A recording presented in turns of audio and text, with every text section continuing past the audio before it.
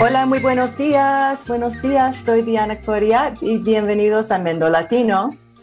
Buenos días a todos, soy Loreto Rojas y muy bienvenidos a todos. Buenos días. Nuestra radio KZYX y Mendo Latino son apoyados por nuestros miembros y también por Mariposa Market en Willits.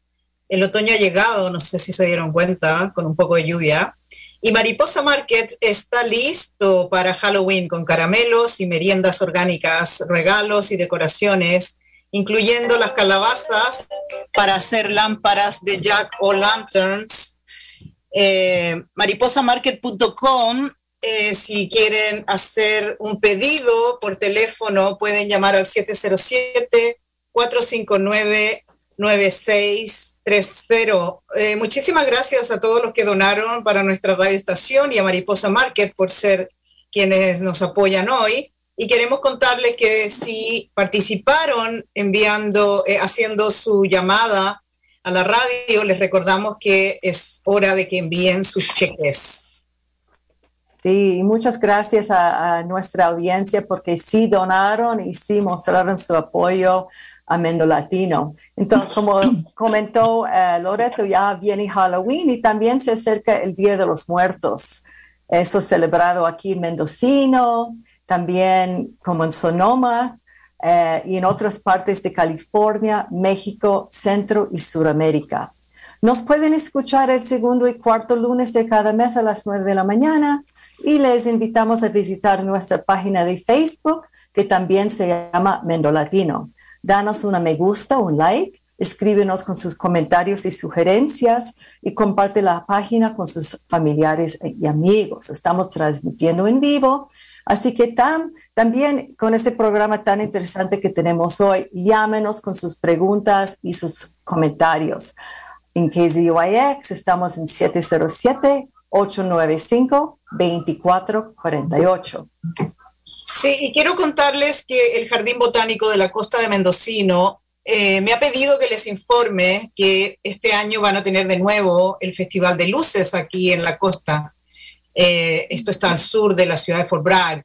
Pero la cosa es que por el problema del COVID van a necesitar vender las entradas antes. Entonces hay que comprarlas los días anteriores, antes de las fechas. Así que por favor les invitamos a que busquen se llama Mendocino Coast Botanical Gardens, para que compren sus boletos con anticipación, para que puedan participar en este lindo Festival de Luces que se va a realizar el último fin de semana de noviembre y los 2 fines de semana, 1 de diciembre, viernes, sábado y domingo. Y hay horarios de 5, 6 y 7 de la tarde. Así que por favor, si quieren pasear por los jardines y disfrutar de las luces, deben comprar sus entradas con anticipación. También ella mencionó que tienen algunos tiquetes gratuitos si la audiencia de Mendo Latino nos quieren escribir por Facebook o como sea, y puede ser que tenemos algunos tiquetes para regalar. Y hoy vamos a comenzar nuestro programa con Lucrecia Rentería. Ella es la directora de la clínica de Mendocino Coast Clinics, que está ubicada en el pueblo costero de Fort Bragg. Y después de hablar con Lucrecia, vamos a continuar la conversación con 3 de nuestros invitados sobre su trabajo comunitario y educativo que hacen en las huertas comunitarias orgánicas, el uso ancestral de las hierbas, la soberanía alimenticia y la conexión que todos tenemos con la tierra como un rasgo cultural de identidad.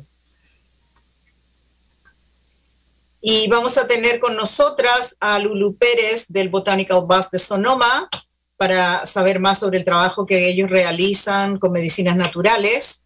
Y también vamos a conversar con Byron Ceballos, que comparte experiencias desde Ecuador. Y aquí en Mendocino, junto a mí, está Camila Guerrero, quien es voluntaria en jardines comunitarios de la costa de Mendocino. Bienvenidos a todos. Hola. Sí.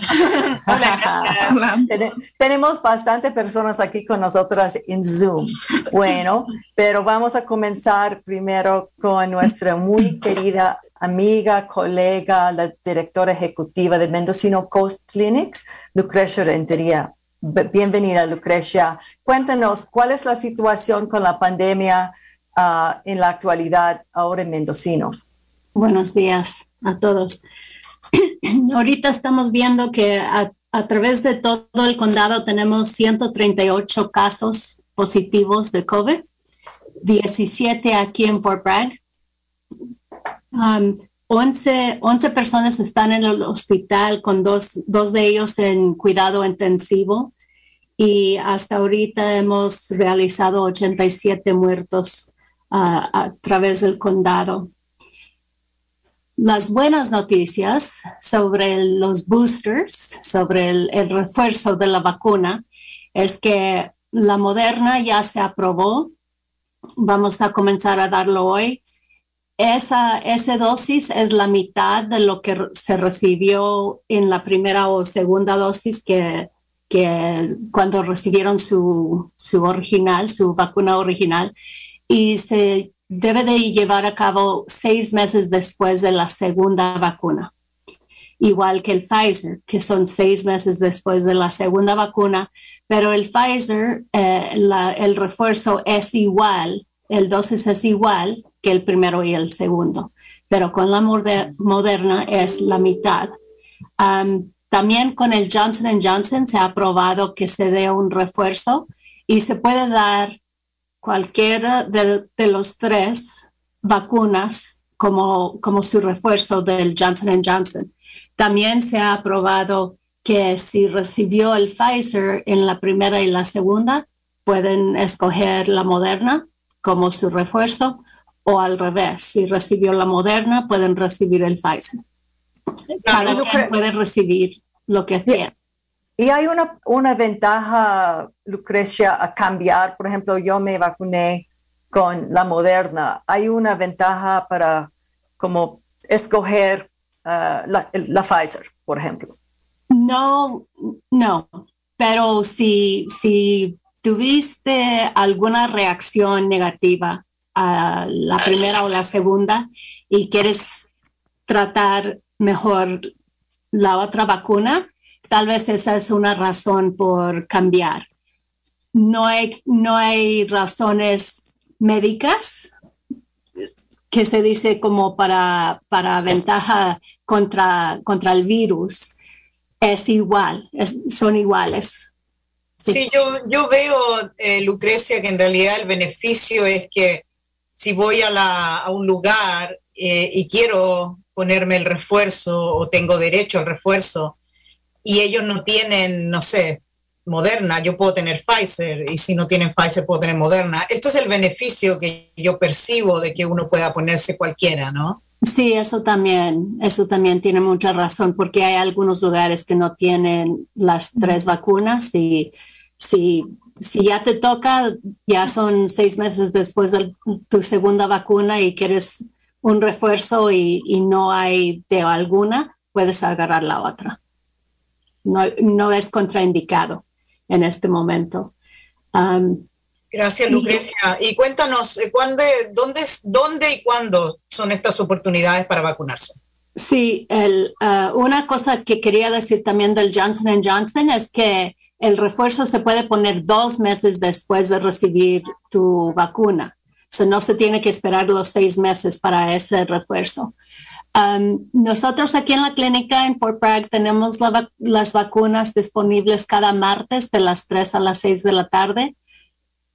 En el carro, nomás se maneja en el parqueadero, y ahí en la carpa tenemos todas las vacunas disponibles. No se ocupa cita, no tienen que ser paciente de la clínica para recibir su vacuna aquí.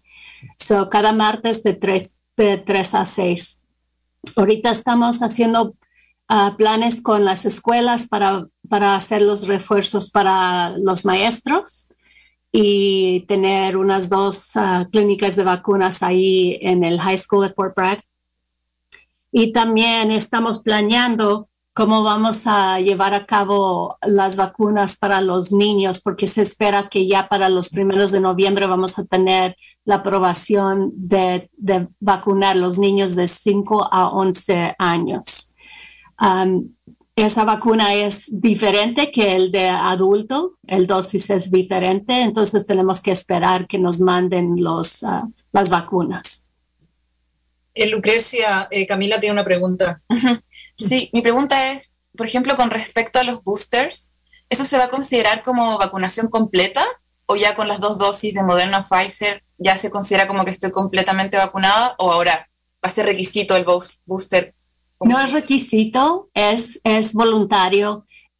Tu vacuna completa es con 2 dosis, solamente que tengas algunas condiciones crónicas que son como cáncer y tratado con quimioterapia o diferentes problemas con la inmunidad. Entonces necesitas 3 vacunas y la tercera vacuna se puede poner 1 mes después de la segunda vacuna, pero eso es la vacuna completa. 2 o 3 para algunas personas. El refuerzo, el booster, es para los que se sienten que quieren ponerlo. Yo sí escogí ponérmelo porque pienso que con los variantes que tenemos y todavía hay muchas partes del mundo que no se ha podido vacunar, vamos a ver más variantes. Yo pienso con este virus hay que cuidarse uno un poquito más, ¿verdad? Más cuando trabajamos entre mucha gente o estamos en contacto con mucha gente. Lucrecia, no es necesario. Sí, Lucrecia, pero también se considera vacuna completa si una persona se puso solo una dosis de Johnson & Johnson. Sí es vacuna completa, pero sabemos que es menos fuerte contra el virus. Entonces se recomienda más fuerte a esa persona de Johnson & Johnson que se ponga la segunda o el booster. Y se puede poner uno de los Pfizer o Moderna, que tal vez da un refuerzo más grande que poner una segunda Johnson & Johnson. Muy bien. Y hablando de un poco un todo, ¿y cómo van los esfuerzos en el condado de vacunación? ¿O cómo ha subido el índice, el porcentaje de las personas que se han vacunado en los últimos meses? Sí, estamos más o menos bien. Déjame ver, ¿dónde están los? No tengo aquí a la mano mi papel del condado, pero pienso que estamos como 70% vacunados completamente a través de todo el condado de los que calificamos por una vacuna. Claro que ese porcentaje se va a bajar ya que se deja vacunar a los de 5 a 11 años, porque vamos a tener más población y no los vamos a alcanzar a vacunar tan rápido, ¿verdad? Pero vamos a ver, aquí en Fort Bragg es más. Estamos viendo que en la costa estamos vacunados a un porcentaje más grande que en la valle de Ukiah. Y el lugar como Willits y Covelo tienen porcentaje más bajo. Aquí en nuestra área, el área que yo cubro como de Elk, Westport, el pueblito de Elk, el pueblo de Casper son los que tienen menos vacunas, el porcentaje pues de población vacunados, pero el pueblo de Mendocino tiene más que 80% de su población vacunado. Aquí en Fort Bragg estamos en los 75% vacunados y como quiera, si se han vacunado una vez y les falta la segunda, venga a nuestro evento cada martes, o si no se ha vacunado hasta ahorita, ya se decidió que se quiere vacunar, es martes de 3 a 6, gratis y sin cita. Nomás aquí véngase y ponga su brazo. Y muy bien. Y una pregunta que quiero repetir, que yo he escuchado mucho en las últimas semanas. Bueno, no, en Mendocino también yo estuve en la Florida, donde hay mucha menos gente que se han vacunado. Dicen, pero ¿por qué me debo vacunar? Que ahora la gente que tienen vacuna con la variante Delta, ellos también se han enfermado. Entonces, ¿qué es la razón por la cual, como ya todo el mundo puede contagiarse, cuál es la razón principal para vacunarse? Lo que ha prometido la vacuna es de que uno no se va a morir y tal vez no vamos a llegar a estar en el hospital. El contagio del virus es real y todos los que nos vacunamos también se nos puede contagiar, pero la fuerza de la enfermedad es mucho menos y el efecto secundarios es menos, porque no vamos a caer tal vez al hospital. Sí se han muerto personas vacunadas también, pero casi siempre, en todos los casos que yo conozco, que yo sé, son personas que tienen condiciones secundarias también, donde ya están enfermos de otra cosa, condiciones crónicas, ya tienen otras condiciones o ya de 90 años, de 80 años, de grande edad, ¿verdad? Pero para la mayoría de nosotros que estamos vacunados, esa es la esperanza, que no nos vamos a enfermar muy malos, no vamos a caer al hospital y no nos vamos a morir.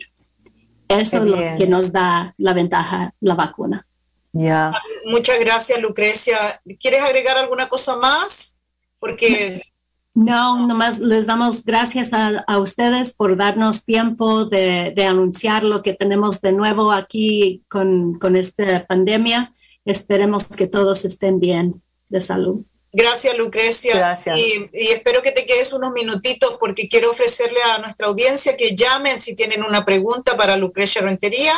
Ella se va a quedar un poquito más aquí al 707-895-2448. Sí, Diana, dime. Y también para cerrar esta parte que vamos a seguir hablando un poco de la pandemia, pero quiero contar a Lucrecia y también a la audiencia que ahorita me encuentro en Ecuador y quiero solo compartir rapidito la experiencia que he tenido, que llegué a Quito, que es la capital de Ecuador, y donde la pandemia no es broma, se ha dado bastante dura durante la mayor parte desde que comenzó, mayormente en las ciudades.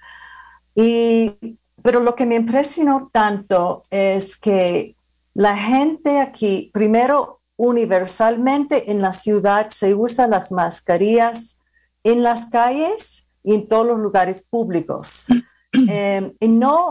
También lo que me ha impresionado es que no se han bajado la guardia, porque entonces yo fui a una clínica donde yo tengo mi médico y me contó que en su clínica no había ni un caso en un mes de COVID, porque la gente, y tampoco ha pegado muy duro aquí la variante Delta.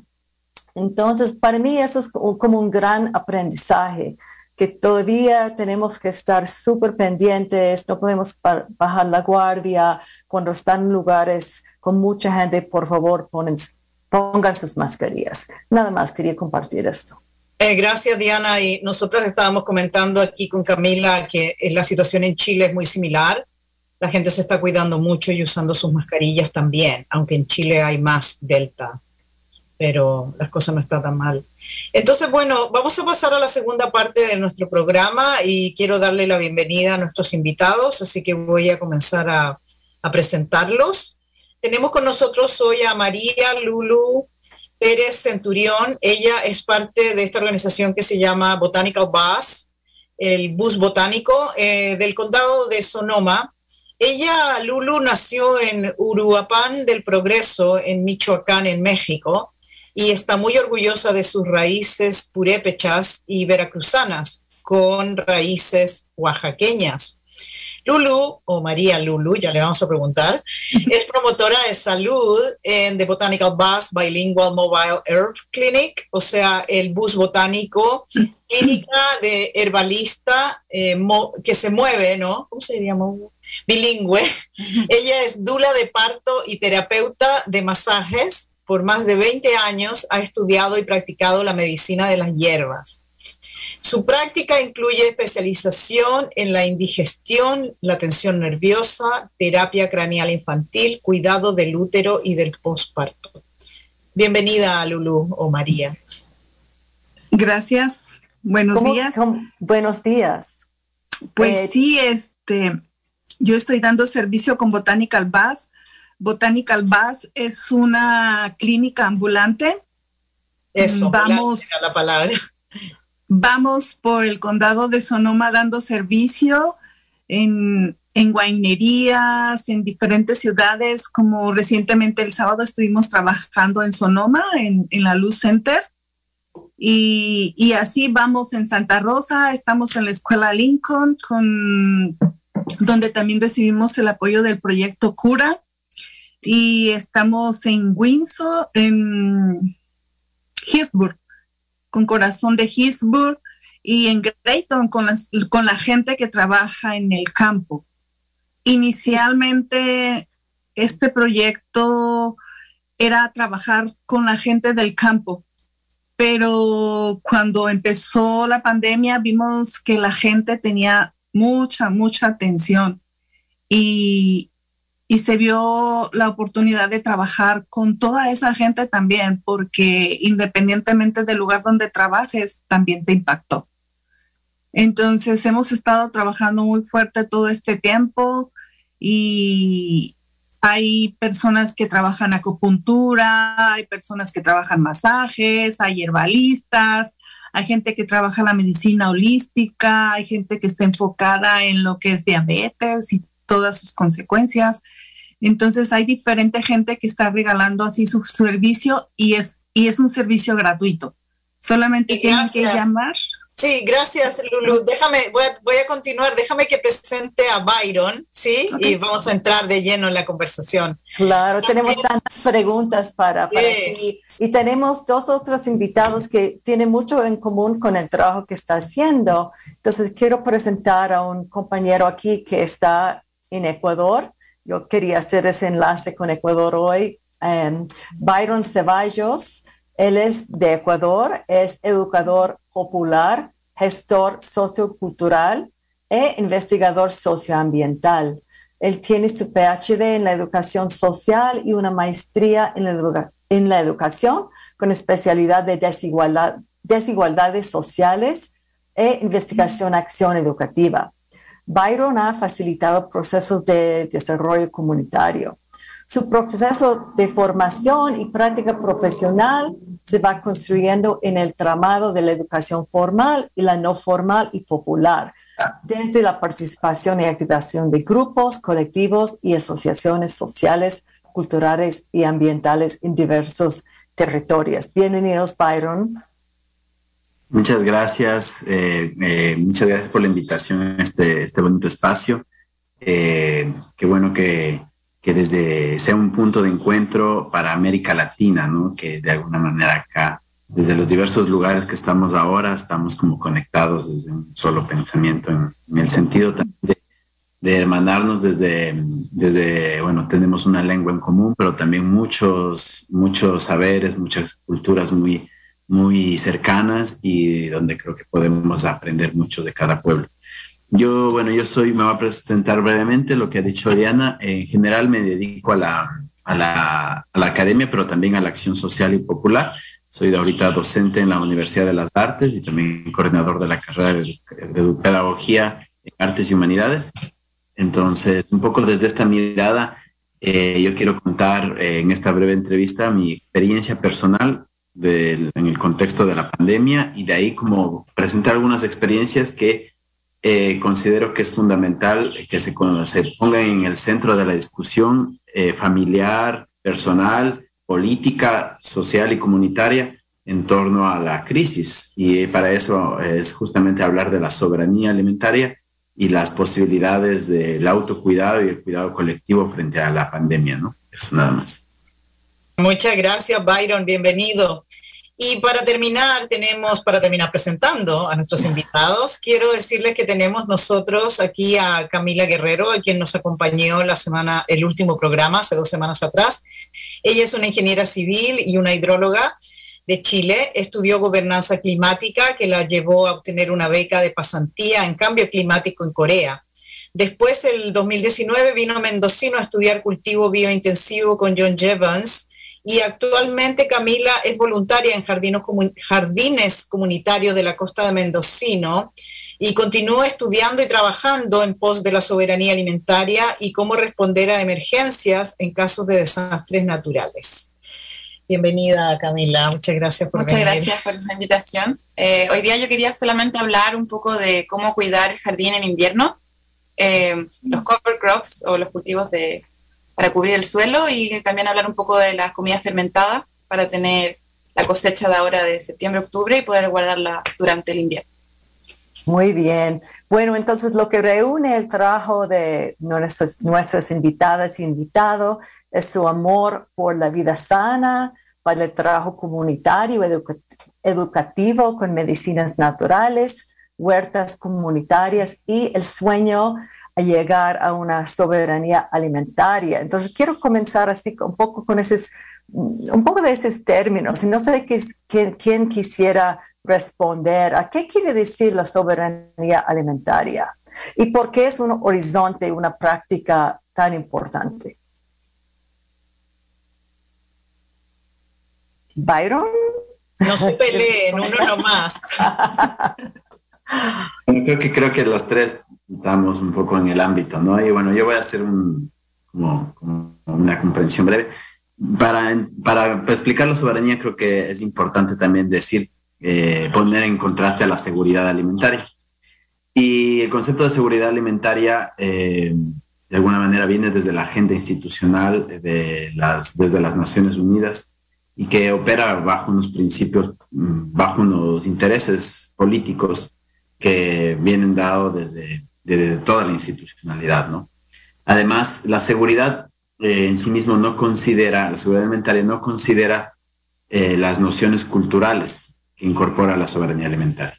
Es decir, para erradicar el hambre basta producir comida, sea de donde sea cual sea, y cómo se proporciona esa comida. Lo importante es erradicar el hambre. Esa es la seguridad alimentaria. En cambio, la soberanía alimentaria primero viene desde el otro lado, ¿no? No viene desde la institucionalidad, sino viene desde una práctica milenaria, por así decirlo, es una construcción ancestral de memoria y colectiva que se ha ido trasladando de generación en generación sobre prácticas, formas, saberes, gustos, culturas, sabores, formas de cocinar, formas de preparar alimentos, formas de hacer y de relacionarse con los alimentos, incluso de una manera espiritual, ¿no? Con el sol, con la luna, con los tiempos de los ciclos naturales. Y a partir de eso es comprender el alimento desde la constitución de mi propio ser. O sea, nosotros somos lo que comemos y nuestra comunidad es eso, también producto de eso. Entonces, y además tiene este arraigo a la cultura y a la defensa de las propias formas de cocinar y a los alimentos como originarios, ¿no? Y se defiende la diversidad, la biodiversidad de las semillas y eso, ¿no? Va concatenado a eso. Sí, muy bien explicado. Camila, ¿quieres añadir algo? Sí, me gustó mucho la definición que dijo Byron y también hacer el contraste acá en Estados Unidos, que para mí fue un shock de la comida un poco, porque por ejemplo uno va en estos estaciones de servicio donde uno pone el gas, la gasolina, y ahí uno encontraría lo que se llama desierto alimenticio, que está todo empaquetado, plástico, papas fritas, y esto no es comida. Y bueno, es muy triste la realidad acá en Estados Unidos. Yo estuve estudiando un poco de esto, y hay lugares que no hay comida, o sea, no hay ni seguridad alimentaria ni soberanía alimentaria, solo hay desiertos de comida y son millas, kilómetros alrededor, ciudades completas donde es imposible encontrar comida. Entonces, por eso, acá en Estados Unidos yo creo que se hace mucho más relevante el tema de la seguridad, primero, alimentaria, y ojalá escalar a la soberanía alimentaria y poder tener acceso a un pequeño jardín, incluso solamente para ver la comida como crece, porque es difícil encontrar comida. Por eso me llamó tanto la atención. Yo sabía de Botanical Bus, Lulu, porque igual ustedes fueron invitados a un programa de KZYX en inglés. Y yo estaba manejando, escuchando sobre el Botanical Bus. Y yo dije, ¡qué maravilla! Entonces llamé a Loreto y dije, tenemos que invitar a Botanical Bus. Entonces, porque precisamente ustedes están tratando de llegar a ese punto de que la gente puede trabajar en las huertas y sostenerse. Cuéntanos un poquito más. Sí, de hecho, trabajamos parte en Santa Rosa. Hay 2 lugares. Por ejemplo, estamos en la escuela Lincoln. Tenemos un jardín que trabajamos con las mamás y sembramos. Y la idea es cosechar y preparar medicina, porque también se preparan plantas, se siembran plantas medicinales al igual que hortalizas. Y es empoderarlas a que conozcan, aprendan, la amen y lo cultiven en su casa. Y si no es posible, hay otros lugares. Por ejemplo, damos también trabajo en el Jardín Botánico de Bayer Farm. Y ahí sembramos de acuerdo a la temporada. Son jardines donde no utilizamos ningún químico, donde obtenemos semillas que nos son proporcionadas, al igual que luego si nosotras tenemos algunas semillas, las compartimos y sembramos así por temporadas. Y también cada semana, el día lunes, hay una persona que da servicio dando clases a la gente que vive alrededor, pero también a la gente que tiene su área en común para su siembra. Y parte de eso es preservar el alimento. Recientemente se dio una clase sobre envasado, igual se ha dado clases de cómo preparar alimentos y conservarlos por medio de la salmuera. Entonces, hay varias técnicas que hemos estado trabajando y es eso, que la gente aprenda de dónde viene el alimento, los niños más que nada, que aprendan a amar la tierra. Y si esto se logra, lograremos cambios maravillosos. Claro, el acceso a la comida fresca es muy importante, ¿no? Y aprender cómo cocinarla. Como decía Camila, a veces se produce una desconexión entre lo que comemos y lo que cultivamos. Quiero recordarle a nuestra audiencia, si ustedes recién se han sintonizado, ustedes están escuchando su programa Mendo Latino. Estoy aquí con mi co-compañera, colocutora, Diana Coriach. Ella está conectándose desde Ecuador, yo estoy aquí en Mendocino. Y tenemos con nosotros hoy en nuestro programa a Byron Ceballos de Ecuador, que también está en esta llamada hoy día, a Lulu Pérez, a quien acaban de oír del Botanical Bus, el bus botánico, y también a Camila Guerrero, que se encuentra aquí a mi lado hoy día. Así que muchas gracias a todos por venir. Diana. Sí, entonces es interesante de lo que acaba de hablar Camila sobre esos desiertos. Y entonces tengo una pregunta para Byron y también para Lulu, comenzando con Lulu que estamos conversando ahorita. Entonces, ustedes, como hay una combinación de ese que se desconoce cómo comer bien, pero también en Sonoma, tanto como en Mendocino, que hay mucha gente mexicana, mucha gente de origen indígena, que llevan con ellos sus saberes tradicionales, sus saberes ancestrales. ¿Cómo vive ese como 2 realidades en Botanical Bus? Pues lo trabajamos en cuestión de que nosotros también respetamos y nos gusta que ellos nos enseñen. Hay gente que viene y que no solamente no hablan el mismo idioma, sino que también traen su lengua madre. Entonces, normalmente siempre hay alguien, hay un traductor y tratamos de respetar porque en realidad es algo que siempre nos gusta hacer y que nos compartan, ¿no? Porque no creemos nosotros ser quienes somos maestros, sino es en sí el compartir. Y algo que nos gusta mucho es el que en cuestión de la gente que viene antes que nosotros, es gente que respeta mucho a la tierra, al agua, al sol, todos los elementos y respeta las estaciones del año y se alimentan de acuerdo a tal. Entonces, eso es fundamental porque nuestro cuerpo así debe de regir. Sí, y si lo hacemos de esa manera, vamos a estar saludables. Claro, y cuando hablas estoy pensando tanto en mi querido Ecuador, que también Byron nos puede hablar un poco, que aquí, bueno, la mayoría tenemos ciudades, pero la mayoría, hay mucha gente que vive en la ruralidad. Entonces, Byron, la misma pregunta.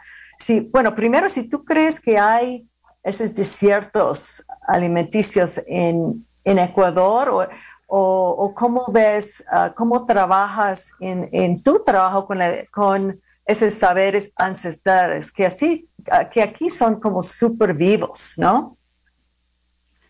Gracias. Bueno, yo quiero contarles algunas experiencias y cómo eso se puede conectar a la idea también de la situación actual, ¿no? Y política. Bueno, mi análisis siempre va considero que la lucha social y política es desde la revolución de cómo comemos y nos alimentamos, ¿no? Porque desde ahí esta conexión con la naturaleza, desde ahí lo que decía Camila, ¿no? Poder ver el proceso de cómo crecen los alimentos, ya pedagógicamente hablando, es fundamental porque esa dimensión ya se ha ido perdiendo con la modernidad, ¿no? Con el tiempo de la comida chatarra y eso, cada vez una persona no sabe de qué forma es la planta de una papa o de qué forma es la flor de la papa, por ejemplo, ¿no? Que es todo rosadito.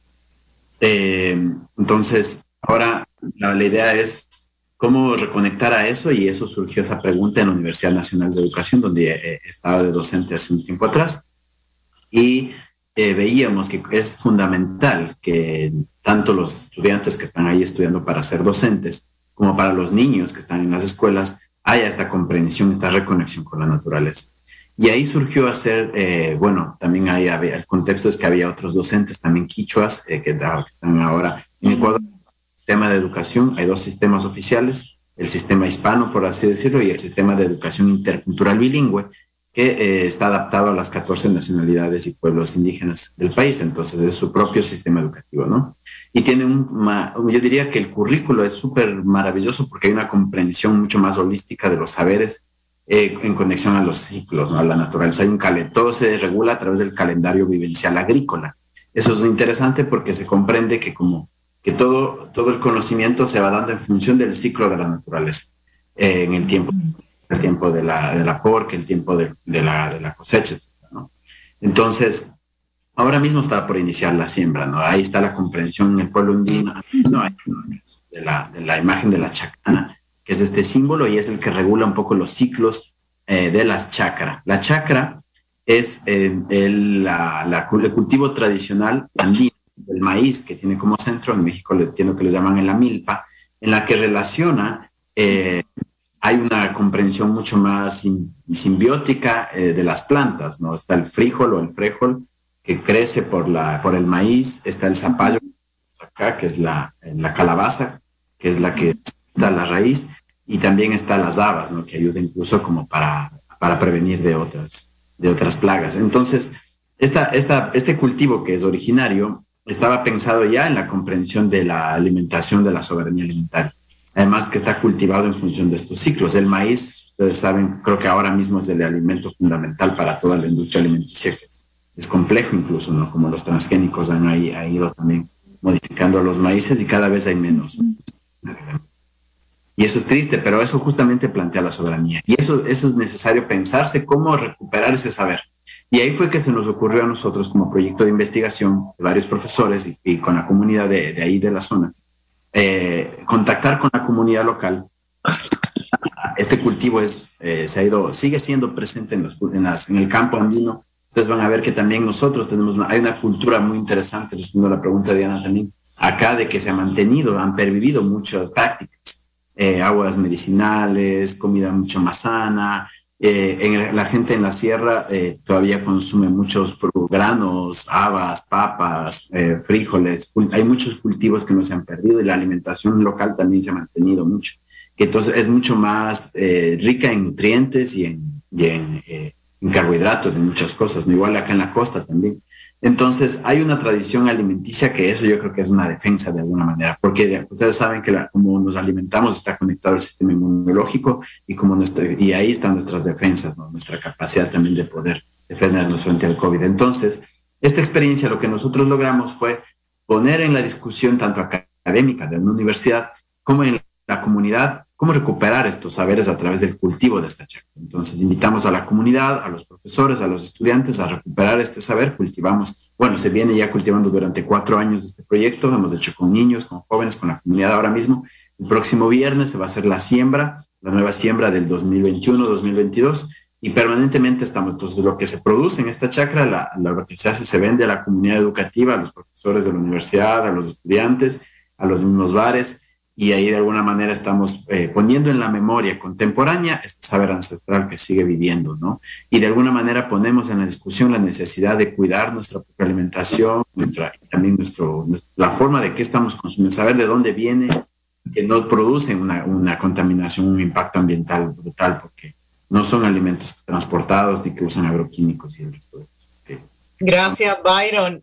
Tú hablaste de la flor de la papa y nosotras aquí con Camila estábamos saltando porque nosotras que somos chilenas también tenemos una fuerte conexión con la comida, ¿no? Y con los porotos, porque nosotros en Sudamérica le decimos los frijoles porotos y comemos mucho de eso y tal, y es muy importante la comida tradicional, ¿no? Entonces quería preguntarle a Camila que nos contara un poco sobre esto también, sobre esta importancia de comer de acuerdo con las estaciones. Igual ahí quiero agregar algo que a mí me impresiona mucho, que mucha gente no sabe que la papa crece también por semilla, no solo por el bulbo.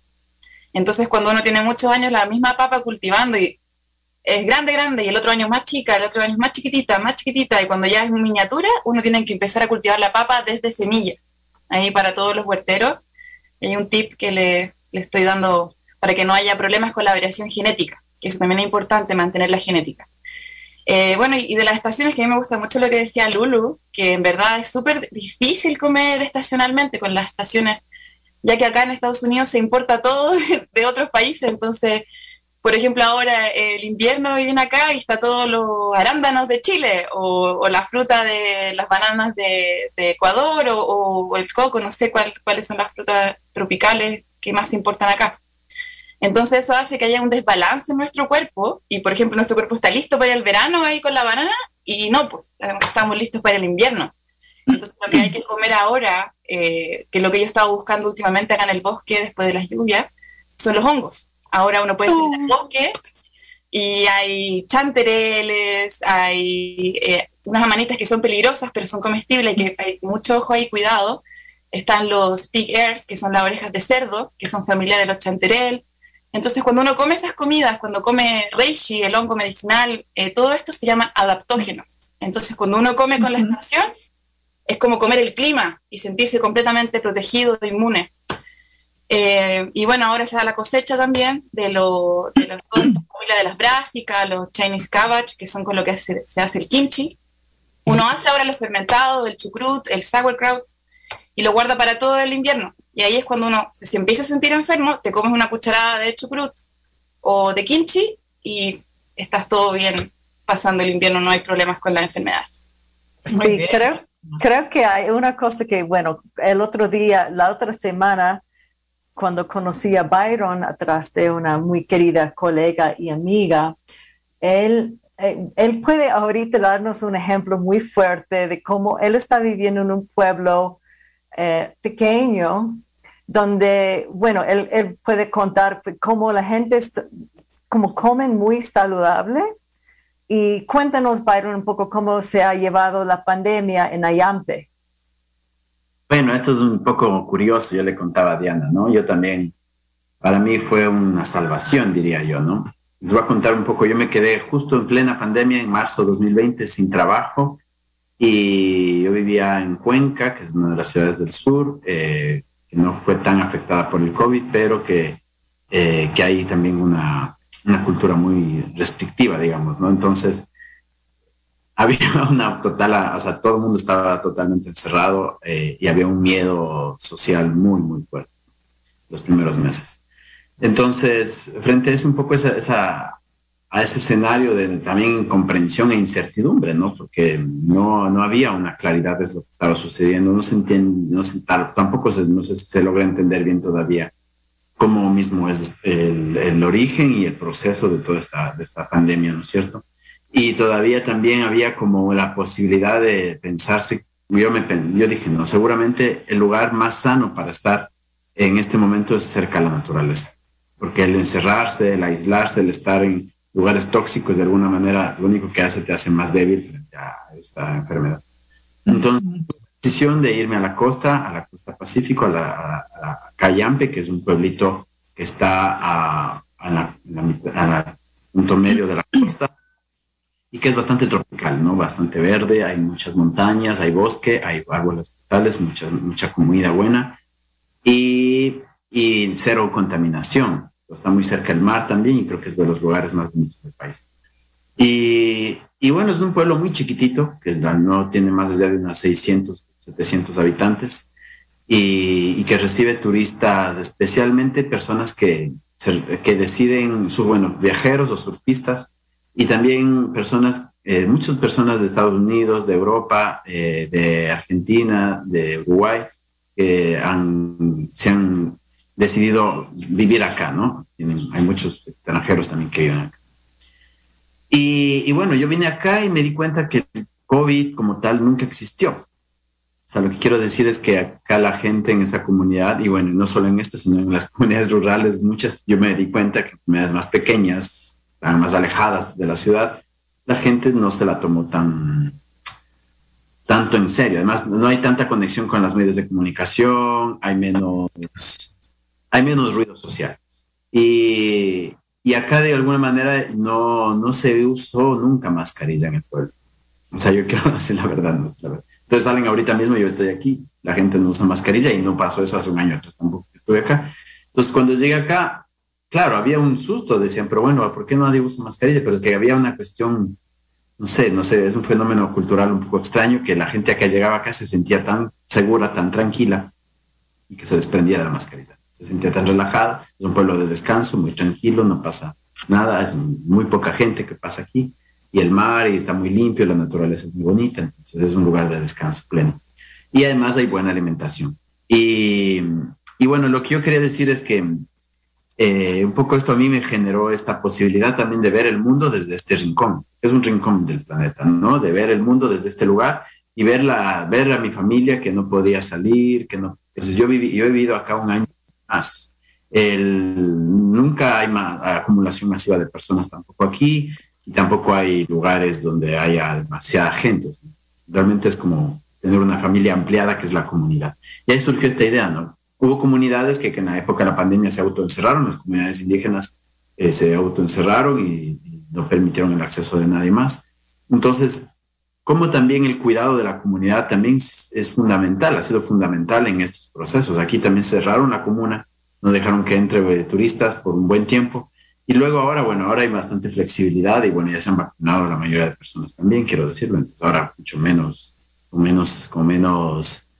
No hay una oposición a las vacunas tampoco, pero lo que quiero decir es que no había ese miedo infundado en la comunidad, había bastante tranquilidad y seguridad, no sé, había como, y bueno, aquí bastante, allá incluso uno puede dejar la puerta abierta y sale a la calle y nadie te roba, entonces hay como esta tranquilidad, digamos, en la comunidad. Es interesante ver que todavía existen lugares donde uno se siente tranquilo y seguro, ¿no?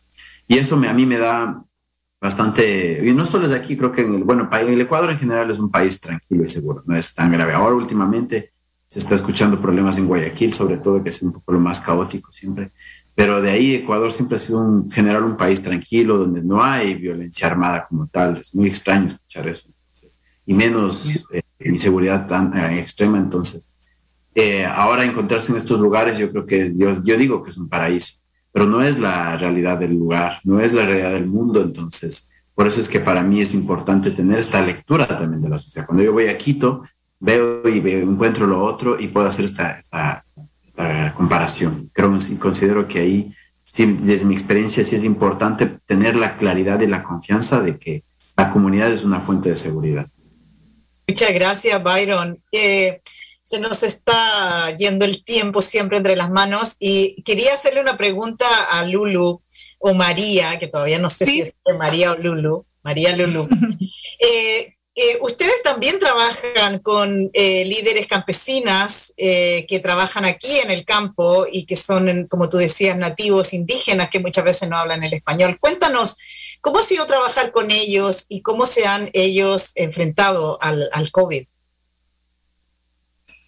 Bueno, ellos también se resguardaron un tanto porque parte de la gente pues se vio afectada, pero se cuidan y cuidan su alimentación. Entonces eso es básico.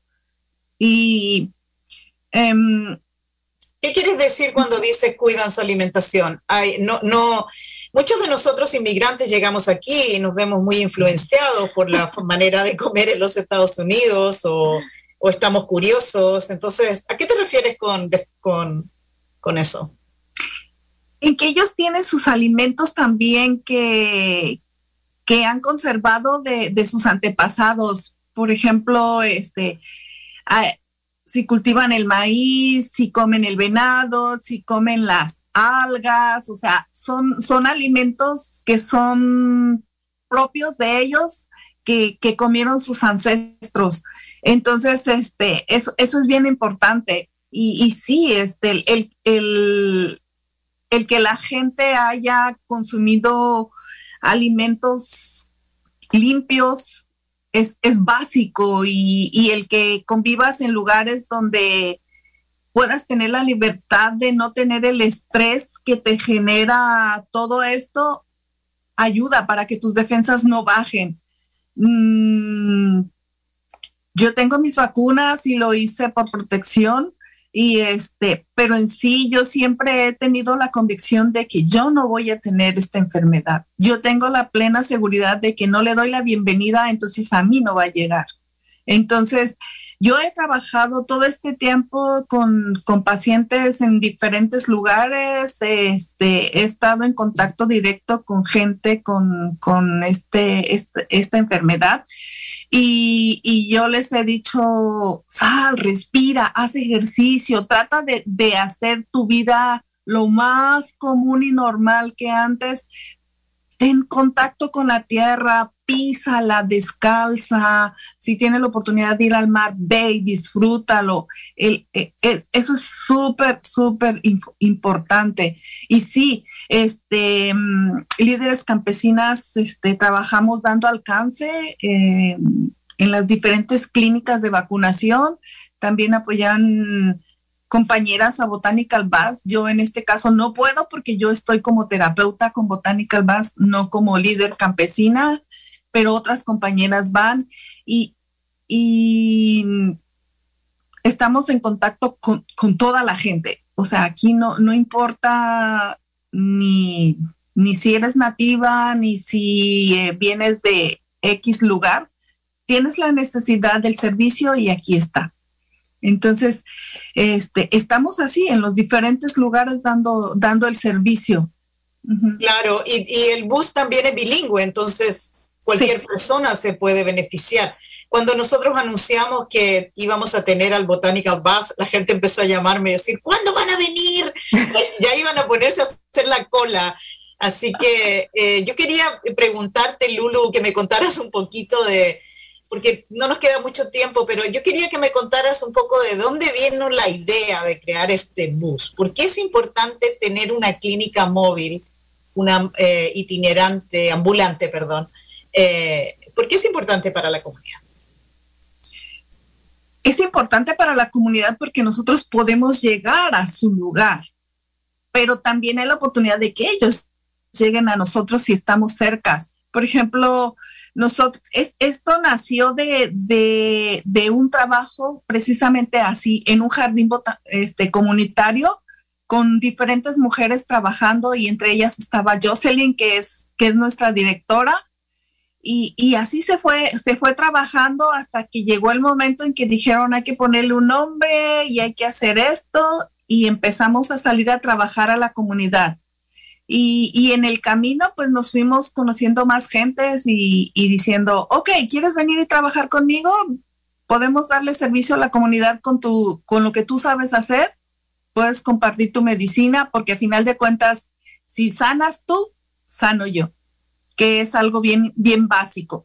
Entonces, sí, es bilingüe y le digo, estamos en diferentes lugares. Estamos en Sonoma, en la Luz Center, en Santa Rosa, estamos en la plaza. La plaza hay un proyecto que se llama Cura. Es un proyecto que nació para los hispanos y para la gente nativa, y da diferentes apoyos. Por ejemplo, como cuando alguien se ve contagiado con COVID, se le da apoyo económico, alimenticio y psicológico si lo requiere.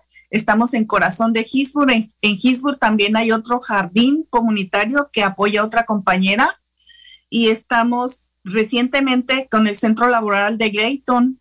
Entonces, estamos y tenemos la oportunidad de dar el servicio. Entonces, solo es cuestión de llamar, y el teléfono donde pueden llamar es el 707-393-8700. ¿Se lo repito? ¿Puede repetirlo, sí, por favor? Sí, 707-393-8700. Porque sabemos que muchas de las personas que viven en nuestra comunidad tienen familiares, y incluso nosotros mismos a veces vamos a estos lugares que tú has mencionado a hacer compras o ver los médicos, porque nosotros estamos un poquitito más aislados que ustedes. Así que muchas gracias, Lulu, por venir hoy a hablar con nosotros. Sí. Claro, y qué maravilloso tener a ustedes compartiendo desde diferentes partes del mundo: Ecuador, Chile, Mendocino, Sonoma. Y bueno, queremos agradecerles. Espero que podamos continuar esta conversación. También siempre agradeciendo a Rich, que es nuestro ingeniero. Él está facilitando el programa desde KZYX. Y si han perdido una parte de ese programa, vamos a colgarlo en YouTube más tarde, y también en la página de Mendo Latino. Y ojalá, Byron, que compartas las fotos que cuando van a hacer la cosecha, y siguen posteando cosas en Mendo Latino. Nos vemos en 2 semanas. ¿Y qué más, Loreto? Última palabra. Bueno, sí, yo quería también recordarles que nosotros aquí en este lado del Ecuador, porque Byron está empezando a sembrar, pero nosotros estamos en plena cosecha. Así que, por favor, aprovechen esta oportunidad de pensar sobre lo que discutimos en términos de tener una comida que se alinee más con la temporada, que me parece que es algo simple que podemos hacer. Y, por ejemplo, esta es la época de recoger los hongos y incorporarlos en nuestras comidas. Hay que aprender, pero hay muchos clubes, así que los invitamos a seguir pensando en esto y reflexionar sobre este tema, como el tema que dejó Camila sobre el desierto alimentario, que a veces creemos que estamos comiendo, pero como lo comentó en el